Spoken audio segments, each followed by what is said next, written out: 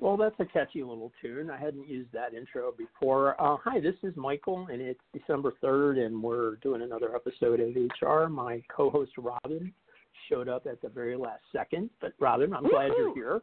How are you doing today? I am good. I texted you, but you probably weren't looking at that. I saw it. Stuck on a call. Maybe I expected you to come in a little bit late, actually. So actually, I'm glad you're here. I thought maybe your call would, tail over. So glad you're here. How was Thanksgiving? I know we talked about Thanksgiving beforehand, so let's get that out of the way. How was your Thanksgiving? Yeah, Thanksgiving was great. Very mellow and relaxing.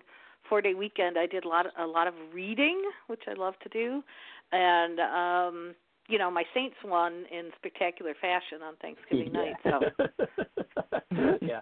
Or I don't know if they're my Falcons because I don't really, I'm a bandwagon jumper. They were my Falcons when they made it to the Super Bowl, but so blah blah blah. I watched the Lions get killed. Anyway, all right. Well, listen, we have a guest. Our guest today is Pamela Culpepper from Have Her Back Consultancies. Pamela, welcome to Drive Through HR. How was your Thanksgiving? Thank you, Mike, and Robin, both of you. Thank you for having me. My Thanksgiving was fabulous. I had a wonderful time with the family. Needed the downtime. It's been crazy. Good. Yeah. Good. I traveled for a week in front of Thanksgiving, and so it was almost like being on a business trip. I was in 5 different hotels in 7 nights, so it was pretty much like a week on the road. And it was a little more fun. I didn't have to do work, but it was just a lot of running around in the Midwest with some cold weather, so all good. Okay, Thanksgiving. That's cool. Pamela, tell folks that are listening to the show about yourself and what you're doing these days, if you don't mind, to get started. Sure. Again, I'm Pamela Culpepper. I consider myself a culture, talent, and HR leader. I am a former chief people officer and CHRO in about 5 different industries, fintech, consumer packaged goods, pharmaceuticals, and I probably spent the majority of my career in PepsiCo, where I was both a CHRO as well as a former chief global diversity and inclusion officer for them. So I love that wide variety PepsiCo of experiences.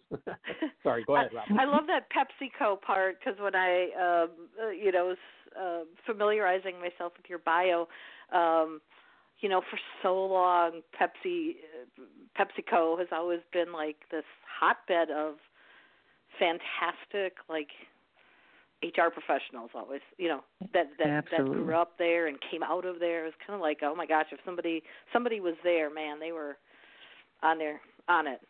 So that's great. Just a little. Well, I would tell you that my most cherished position, though, has been being a mom to a 20-something-year-old son. a different sort of challenge, all on its own, right? Absolutely. Well, Pamela, you I don't know exactly when you made the transition, but you're working in the consulting world now, and I guess with Have Her Back. So I have a 2-part question. One is, what is Have Her Back all about? And I kind of, that'll lead into the topic of the show, which I think is gender equity. And then I'd like to get your definition or the firm's definition of what gender equity is to start out. Sure. So I'll start with that question. Gender equity for us is a combination of 2 things. One, it's valuing the differences in aspirations and needs of women that are, again, differently from men, but it's also creating an equal access to opportunities, whether it be resources, whether it be advancement, whether it be executives in an organization. It's creating an opportunity and a pathway for women to have as much of a probability for success as its male counterparts. Okay. So that's gender equity. Back. All right, thank you. And how did Have Her Back? Because you have a couple of partners, I think at least two, maybe more. How did that come into being? Sure. So before Have Her Back was a consultancy, 2 years prior, it was a call to action by my partners, actually, Carolyn and Aaron, for the advertising and brand community to stop losing female creatives and to stop doing those things that were, really having them exit agencies at an alarming rate. What the female creatives would say was that the environment wasn't conducive to their success. At any moment where they were having a life change, whether it was having kids or being a caregiver or some other opportunity, something would stand in the way of them of their continued success. So during that time, they set up kind of talk forums around the country. And not only were agencies showing up, but other companies were becoming more interested and actually started calling, looking for help to assess their organizations, find out what their gaps and their barriers were. So fast forward, I joined the two of them when HHB was, and that's what we call it for short, was determined to be a business, and here we are. Okay.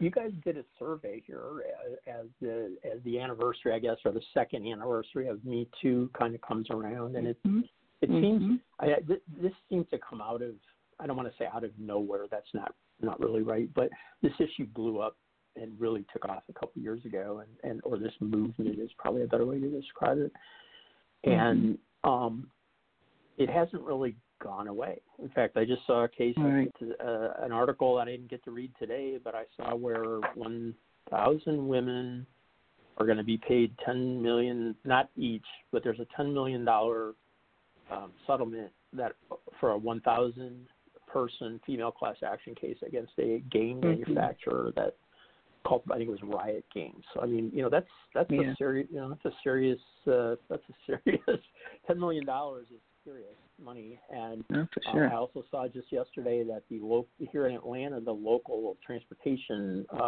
MARTA, as it's called, the local public transportation agency, fired their CFO after who was considered to be like a rock star CFO for them, I guess.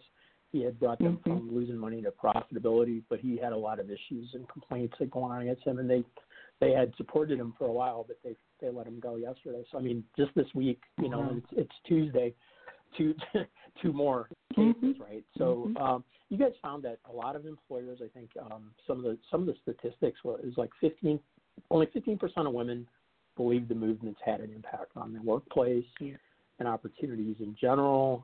Another one that I thought was pretty fascinating is that 55% of respondents said the impact has been more on society and culture than but only 28% had any impact on them personally.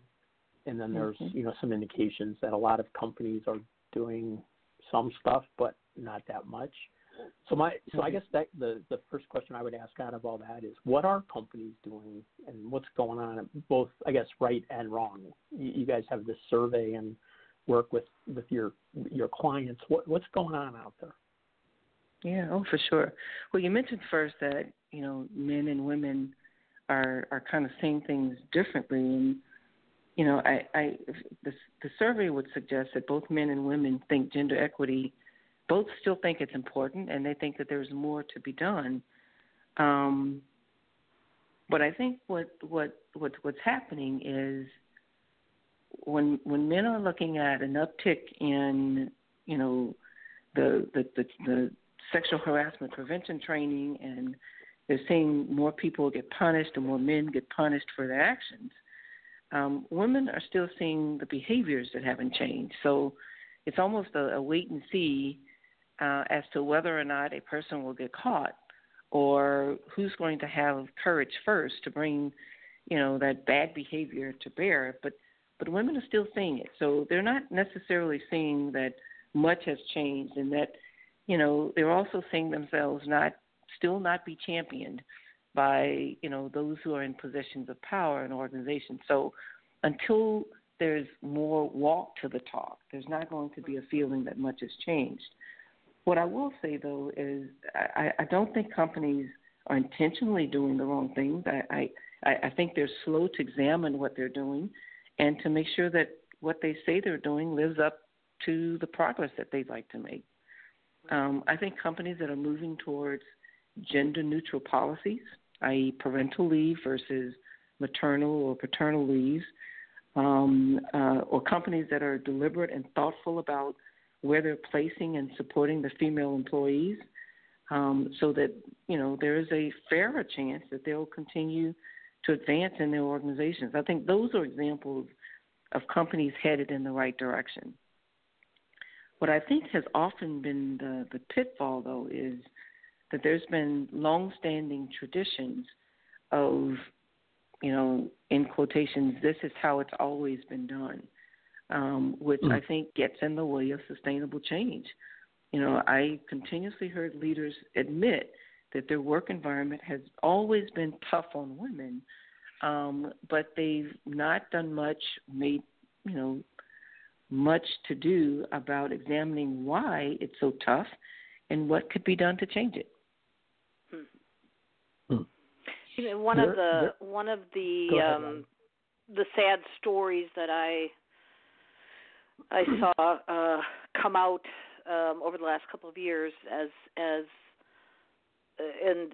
these were kind of anecdotal examples from numerous articles where there were men who said, well, you know what,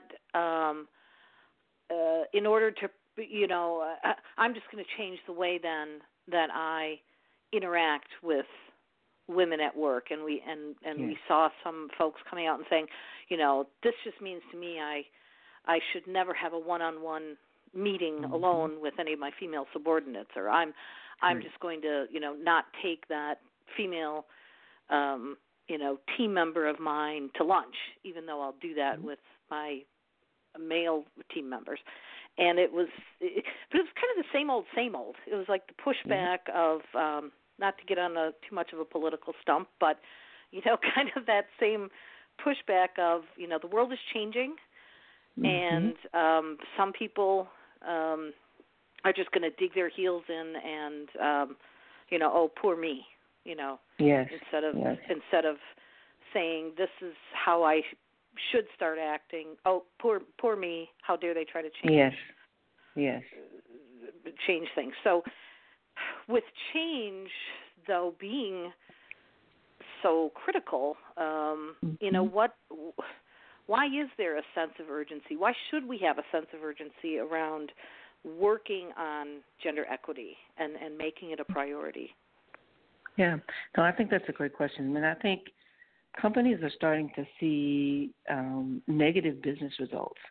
I think when they don't pay attention to gender equity, I think that's when you see an uptick in tone-deaf ads and messaging that's put out into the world. I think women are starting to move on from organizations sooner than they did in the past. And I think that makes knowledge capital hard to retain. And in my opinion, that's the one thing that companies can compete against each other on. And I think most importantly, people in general, and I would say there might even be more of a generational bend to this, but they're choosing more explicitly where they spend their money. And so if you look at the survey respondents, again, over half of our respondents said that they would be less likely to buy products from a company that was found not to treat its female employees equally. So I think that there's some negative results that they're starting to experience. Now, there's also still this syndrome of that couldn't happen to me or us. But every time you see a big company that has had some slip or fall in the category of female equity or Me Too issues, even if it seems like it doesn't last very long, for that blip of time, it's impactful on their business and impactful on their morale. And so I think they're starting to see some negative impact. Yeah. What it's interesting because there's certainly, one of the pitfalls could certainly be financial or damage to a reputation. What's the interplay between, and this is more for, I guess, consumer brands, but what's the interplay between the when a company is not focused on gender equity and they have something come out? What's the interplay between the consumer brand and that employer brand? To my sense, that's getting tighter. It's getting they're aligning more. Yeah, for sure. Or misaligning more. It depends on how you look at it. I think when a company is espousing to be pro women, pro equality, pro pay equity, if they're espousing that on the outside and it's not true on the inside, it's getting exposed at rates that it never did before. So the gap has to be tightened because social media and every other way that employees are now speaking out on behalf of, when the courage of a few, gets strong, they're exposing their companies if it's different than what they are espousing to the world. Yeah. Sorry. We're a little past the halfway point. I want to do a quick reset. This is Mike. It's December 3rd, and got Robin here, and our guest is Pamela Culpepper from Have Her Back Consulting, and we're talking about gender equity in the workplace and some of the reasons that it's an important issue even 2 years into the Me Too movement. Pamela, you may have done this a little bit already, but can you give us a little bit more history on how Have Her Back Consulting came to be and kind of what your mission is? Absolutely. Have Her Back, again, rose out of a call to action for agencies, actually, to become more mindful of the environment they were creating for the women in the organization, and more importantly, addressing the issue of losing female creatives in their businesses who were leaving them to go freelance because they could not find success and could not find support in the agencies themselves. And when Have Her Back started having conversations with not just agencies but multiple companies about, what some of the challenges were, not only were they, discussing, ongoing issues. So these are things that had been talked about in the past, but they were also starting to uncover some needs that, they weren't aware of. And when I say they, the companies weren't aware of, that were not being addressed, that they thought were being addressed by either instituting policies or practices, but found that there were traditions that were still undermining any of the policy changes or any of the what they would want to be systemic changes to. It was undermining their ability to do that well. So, they started having conversations. Those conversations started into calls for help from those companies. Have Her Back was not a company yet, but it was determined that it should be. And when that happened, myself and my two co-founders went forth and asked in a public group to back us, and they did. Saw what we were doing and believed that it was the right thing at the right time, and here we are.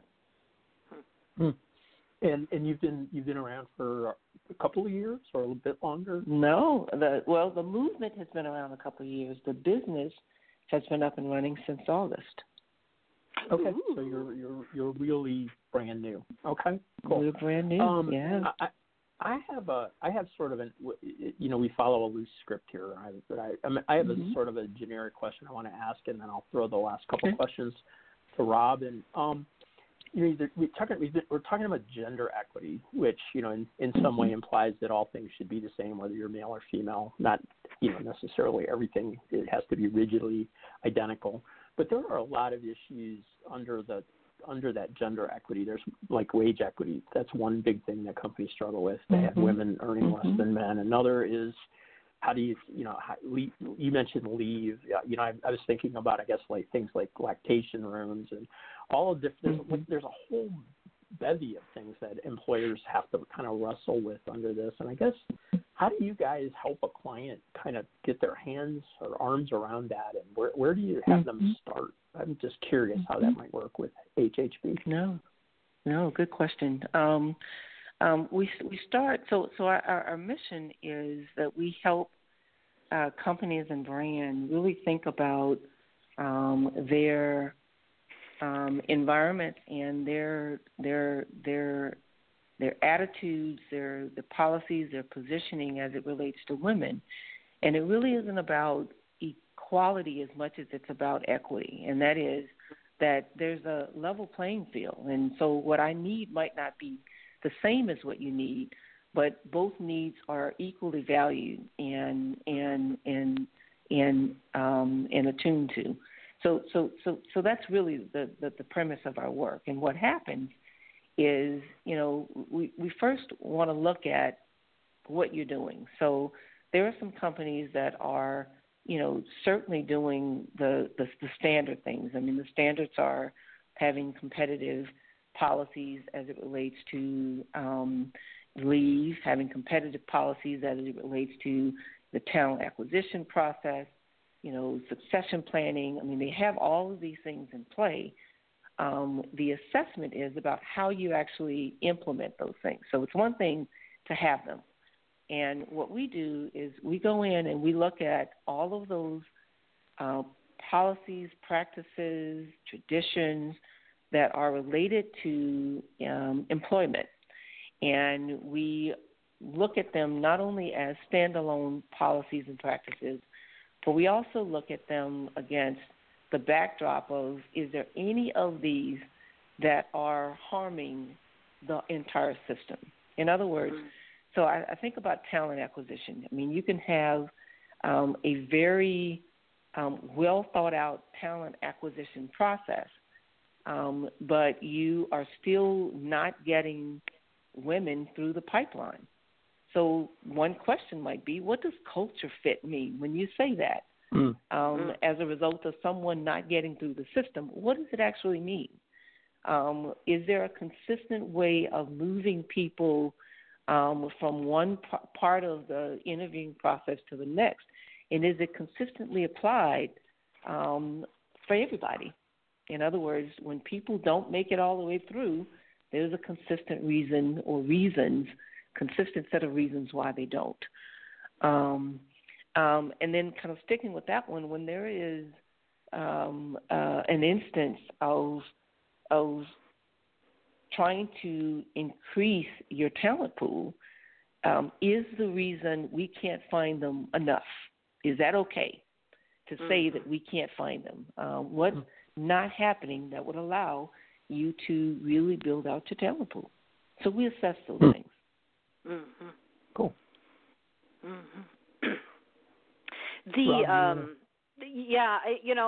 kind of flowing off of that too, I would think, then as you dive deeper and deeper into that organization, you're also coming into the individual biases that a hiring manager, for example, may have that they don't even realize they have, and I think of the stereotypical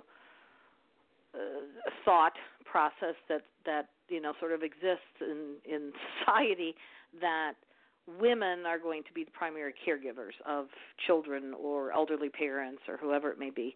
And so then within that organization, there may be a manager who holds that belief. They may say they don't, but they hold that belief. And so then they're unconsciously putting negative points to that candidate, that female candidate who took a year or two off to care for a parent or children or whatever. Or conversely, they're putting those negative points on the male who maybe stayed out to kind of do that non-traditional, in our mind, caregiver role. So, there's there's a lot of work to be done. I think we can all agree. No, you're absolutely right. You're absolutely right. And you can't have unbiased training happening without there being some implication on a process, right? It's one thing to teach people how to do better, but it's another thing to require that they do better and see those things flow through the outcome. Yeah. So we're down to really here the last about 5 minutes, and I want to give you some time as we wrap up to tell folks where to find you. But here's one last question for a couple of takeaways, I think, for our audience. What are some things that HR professionals can do to, move this agenda along? What are some the things to kickstart discussions about gender equity in the workplace that HR folks can do? Yeah, for sure. Well, the conversation's not new. I think there's just been a bit of a stall as to what to do next. And I think one of the things that I've found is that, in an organization, you have different groups doing a little bit to move a little.